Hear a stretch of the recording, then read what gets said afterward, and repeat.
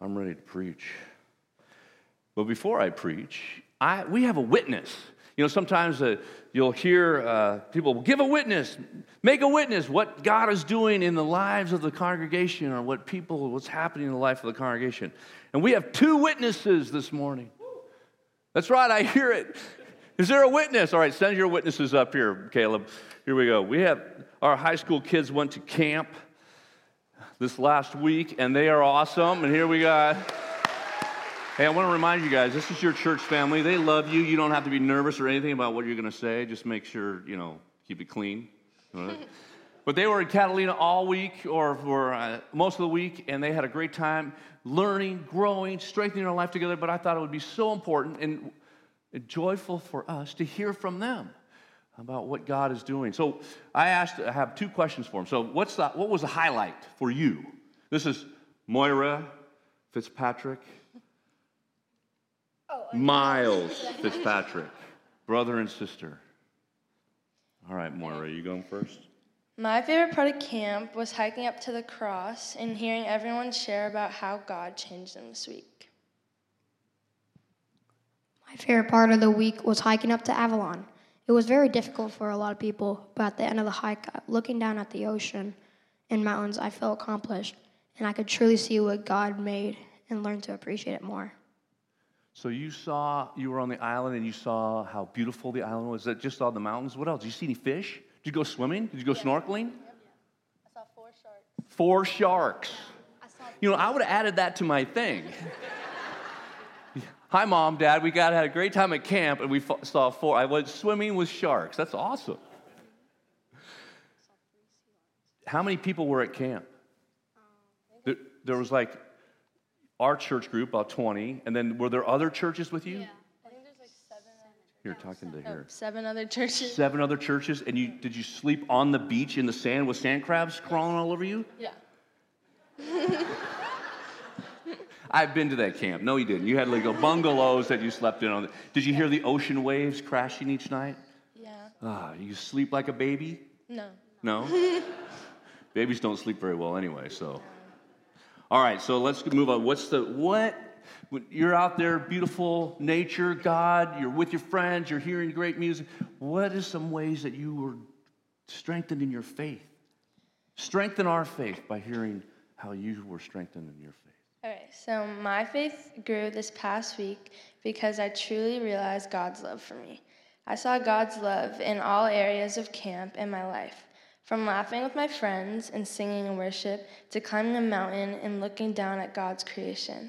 I truly never realized how many things in my life were all because of God. God showed me this past week that his love for me was greater than I ever imagined. I realized I didn't have to doubt anything because God has so much in store for me, and I finally felt the overwhelming feeling of trust in him because of his love. The speaker, Terrell, during the week really showed me that I was still a poser, that I was giving my life to Christ, but at the same time dancing with the devil. I fully and truly gave my life to Jesus this last week. And he also showed me that I don't need anyone else's love or approval in my life because I already had his, and that's enough for me. And his love for me and everyone else is really the greatest love of all. Amen. Amen. Yeah. All right, Miles. So mine isn't as long as hers, but... Okay, the brother and sister thing is starting to come out, isn't it? So my faith grew so much because of the music, the other students, and the love of one another that they shared. Just how the staff and people were so welcoming and kind that made me feel at home. All right, Miles. God calls the church together to worship, to honor God with our lives and our witness, and to give. And giving a testimony like this is a way to bless all of us. So thank you for blessing us. And thank you that God worked in and through your life, and that you're going to be encouragement, and you're going to go out into the world and be that encouragement. And the assurance of God's love in your life is an assurance for us too. I'm going to pray for you guys in the youth group. God, thank you for the opportunity that we have to encourage our young people, our youth group, Thank you for the ways you're working in and through their lives and the encouragement they bring to us. God, we pray for their protection. We pray for their opportunities to grow together as a group, but also to grow in their faith in you. In Christ's name we pray, amen. Guys, thank you so much. All right, you can go sit down. All right. You know, we are investing in the lives of our young people, and it's showing, and thank you for your investment. You know, last Sunday, we had Investment Sunday, and we had an opportunity to hear about how we can participate in reducing our interest rate on our mortgage, and it was very well attended, a lot of people involved. If you missed that, or if you want more information, Michael Templeman, a CPA, it will be in the narthex after the service, and he'll be there to help answer any questions that you may have if you want to participate in this great opportunity to invest in the future of Trabuco Presbyterian Church. Dear friends, we're going to begin our message this morning. We're back into the book of Philippians, the letter that the Apostle Paul wrote to the first century church. He writes with joy to them. It's a reoccurring theme. He reminds them about the joy that they can experience together. And he says that how joy is the serious business of heaven. And how as citizens of heaven, we are now to carry and bear that joy in the world. Because we pray, remember we pray, our Father who art in heaven, hallowed be thy name, thy kingdom come, thy will be done on earth as it is in heaven, right? So we bear that joy, we bring that joy in our lives. And Paul's going to remind the first century church here this morning and remind us that as citizens of heaven, we bear that joy.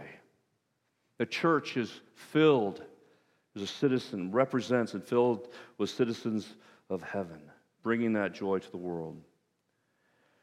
And now Paul turns his attention to the elements that will help foster a sense of that unfailing, that durable joy that he speaks about in their lives. How they can foster this unfailing joy. And he cites three things. And it's ironic, they all start with R. So it's going to be easy to write them down if you want to take notes. I put in your bulletin the scripture lesson, but also there's room for notes if you want to keep those down. But the three important ways that as citizens of heaven, that they will reflect joy and foster joy in their lives and in their community life is to reconcile, to request, and to reflect.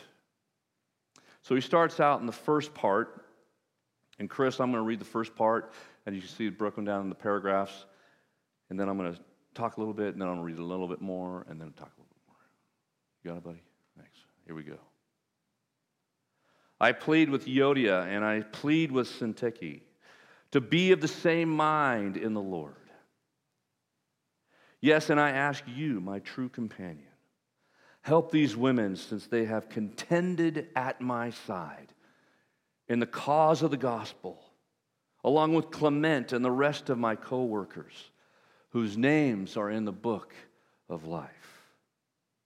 2 longtime church members are at each other's throats, and Syntyche and Euodia, and it's affecting the fellowship, it's affecting the congregation. Paul hears about this, and when he writes his letter and sends it with Epaphroditus and Timothy, he is sending a message to these two.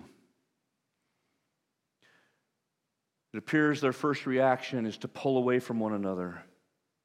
And so Paul instructs his co-worker to step in, to help these two longtime friends, longtime companions, partners in the ministry, to be reconciled. It's interesting that what he does, he doesn't get into the middle of it and start, getting into the weeds. He doesn't take sides, does he? He doesn't add fuel to the fire. He doesn't belittle or shame. He pleads. He pleads. And he pleads for his companion to come alongside, and Clement. Now, when that word companion, some believe it's actually a person.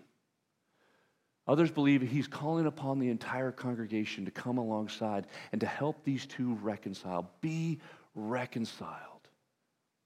It's so important for Paul. He calls upon his friends to make a way forward for these two, to broker that reconciliation. Paul knew very well that the rest of the church would recognize when he says, my loyal companion, that it's them, that they are called to partner and to help reconcile these two that are at each other's throat. Why is reconciliation so important to Paul? Why is this the first thing he says when he desires to foster unfailing, a durable joy in their life as a community? Hear how he explains it in a letter that he writes to the first century church in Corinth about reconciliation. He says this, therefore, if anyone is in Christ, a new creation. So it's about identity. It's about their identity. A new creation has come. The old is gone, and new is here. All this is from God, who reconciled himself, there it is, reconciled himself to us through Christ, and then gave us the ministry of reconciliation. It's important to Paul because it's a part of the church life ministry. We are called to reconcile, that we go out and then reconcile others to God. God is reaching out to the world through his Son, Jesus Christ, to reconcile humanity to himself. And Paul reminds the first century church, you have been given the ministry of reconciliation. So be reconciled among yourselves. You see, Paul says, God was reconciling the world to himself in Christ, not counting people's sins against them, and he has committed to us the message of reconciliation. We, therefore, he says, are Christ's ambassadors, as though God were making his appeal through you. We implore you on Christ's behalf, be reconciled to God. God is making his appeal to the world through the church, a church that is reconciled. And it's so important to Paul that they be reconciled. These two friends of his, he says, and their names are in the book of life. It's a way of saying they belong to God forever. So when you see them, remember you're looking at somebody who belongs to God. If we're honest, there are times and ways and people that we have a hard time with and difficult time reconciling with. I know I have. I know we all have. In some ways, being reconciled isn't necessarily become bestie friends. It's just that whatever that division was, whatever those hard feelings were, there is a softening of it. And God is able to work in and through that. And then when you see that person, you're reminded that person belongs to God. You don't see someone you're upset or bitter at. You see somebody that belongs to God. That's what Paul's encouraging the first century church. If your joy is going to be unfailing, if your joy is going to be durable, and you flourish this joy, be reconciled. That's the first thing he says. The second thing he begins, as citizens of heaven, be reconciled. As citizens of heaven, you need to request. He says this, rejoice in the Lord always. Again, I say rejoice. Let your gentleness be evident to all. The Lord is near. Do not be anxious about anything, but in everything, through prayer and petition, with thanksgiving, present your requests to God, and the peace of God, which transcends all understanding, will guard your hearts and your minds in Christ Jesus. That is such a beautiful phrase, a beautiful verse. Guard your hearts and your minds. He's reminding them that God is putting a sentry around your heart and around your mind. By prayer and petition, make your requests. He says something about anxiety here, doesn't he? Don't be anxious about anything. That is almost impossible. How are we not going to be anxious about stuff? I'm anxious about stuff all the time. Paul, are you a real person? And yet the time when Paul is writing, they knew anxiety. Especially within the Roman culture in the first century, and their religious culture, the gods and the goddesses that they feared. They worried that if they stepped out of line, that god or goddess would stamp them out. There was this whole deity worship of Caesar. It was really complex and uncertain. People were walking on eggshells. Watch your step. This is not the God who has been revealed in Jesus Christ. This is not the God whom they learned about on the shores of the river in Philippi when Paul comes and teaches about the grace and the love and the compassion of Jesus Christ. The God who has come and died and rose again, Jesus of Nazareth. This is the God who inspired them to start a fellowship and to start a church. Don't be anxious about anything, but in everything, through prayer and petition, make your request to God.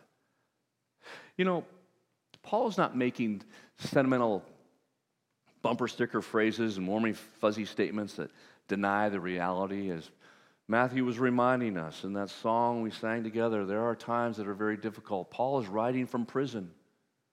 And yet he has the wherewithal about himself as he acknowledges the difficulties and the struggles that they face, that he faces. And yet he says this, rejoice in the Lord always. Again, I say rejoice. Let your gentleness be made known to all. Why? Because the Lord is near. We sang that, the Lord is near. The Spirit of God is with us right now in this place and goes with us wherever we are. The Lord is near. Not a God who's distant, unconcerned, or too preoccupied with other things. Make your request known to God. The word anxious, it's an interesting word. It means harassing care. Harassing care. Peter uses the same word when he says, cast all your cares upon him because he loves you. He cares for you. It's also the word that Jesus used in the Sermon on the Mount. Therefore, do not be anxious about tomorrow. Anxiety harasses the human soul. And to experience this unfailing, durable joy, we need to give our anxieties and hand them over to God who cares about us, who hears our prayers. And we're not to give up on prayer. Jesus tells some curious parables about prayer, doesn't he? The one about the guy who's all of a sudden has these unexpected guests that come to his house and knocks on the door. Hey, we're here. And we go, well, we didn't know you're coming. It's the middle of the night. He invites his guests in, and he goes to the kitchen, and he opens up the refrigerator, and there's no food. So he goes next door, and he knocks on his neighbor's house at 2 o'clock in the morning, and the neighbor says, forget it. Go away. This parable, Jesus, is almost comic. Is that how God is? Go away? No. The point is persistence. Persistence. Eventually the man comes out, yeah, here goes your food. Be persistent in prayer. And don't give up. Jesus says this is how we should pray, with boldness, with courage. Daring prayers held in confidence that God is with us, cares for us, is concerned about us. So we take our anxiety, take our worry, and we offer it up to God in prayer. Make your request known to God. Don't be shy. Don't hold back.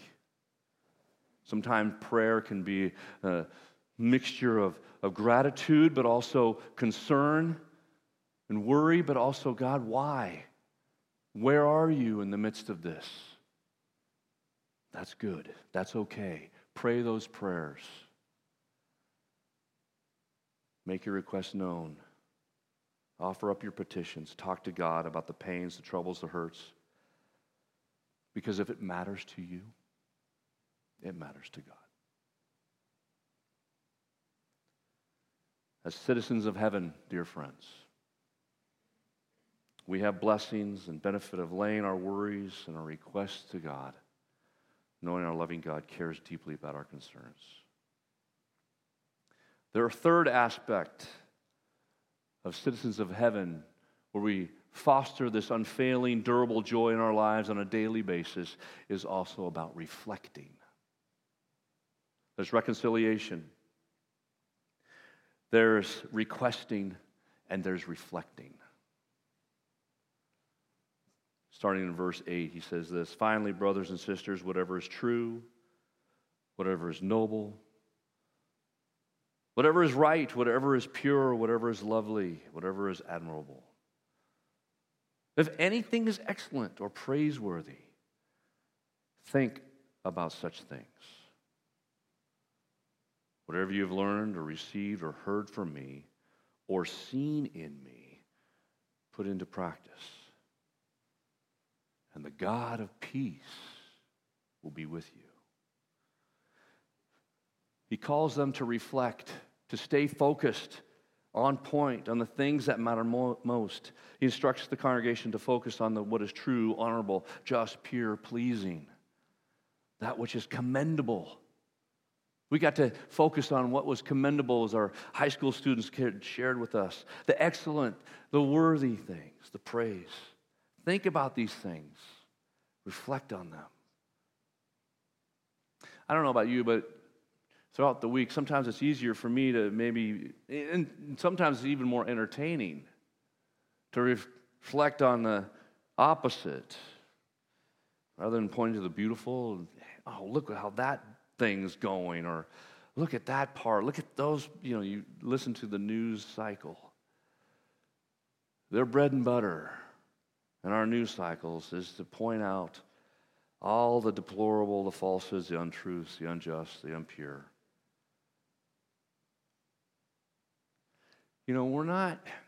Paul's not saying reflect on these things and forget about the reality of the world, denying the reality of the pain and the suffering of the world. He doesn't say that. Paul's in prison in Rome, or in a Roman guard prison. If anybody has a license to complain, it's probably him, right?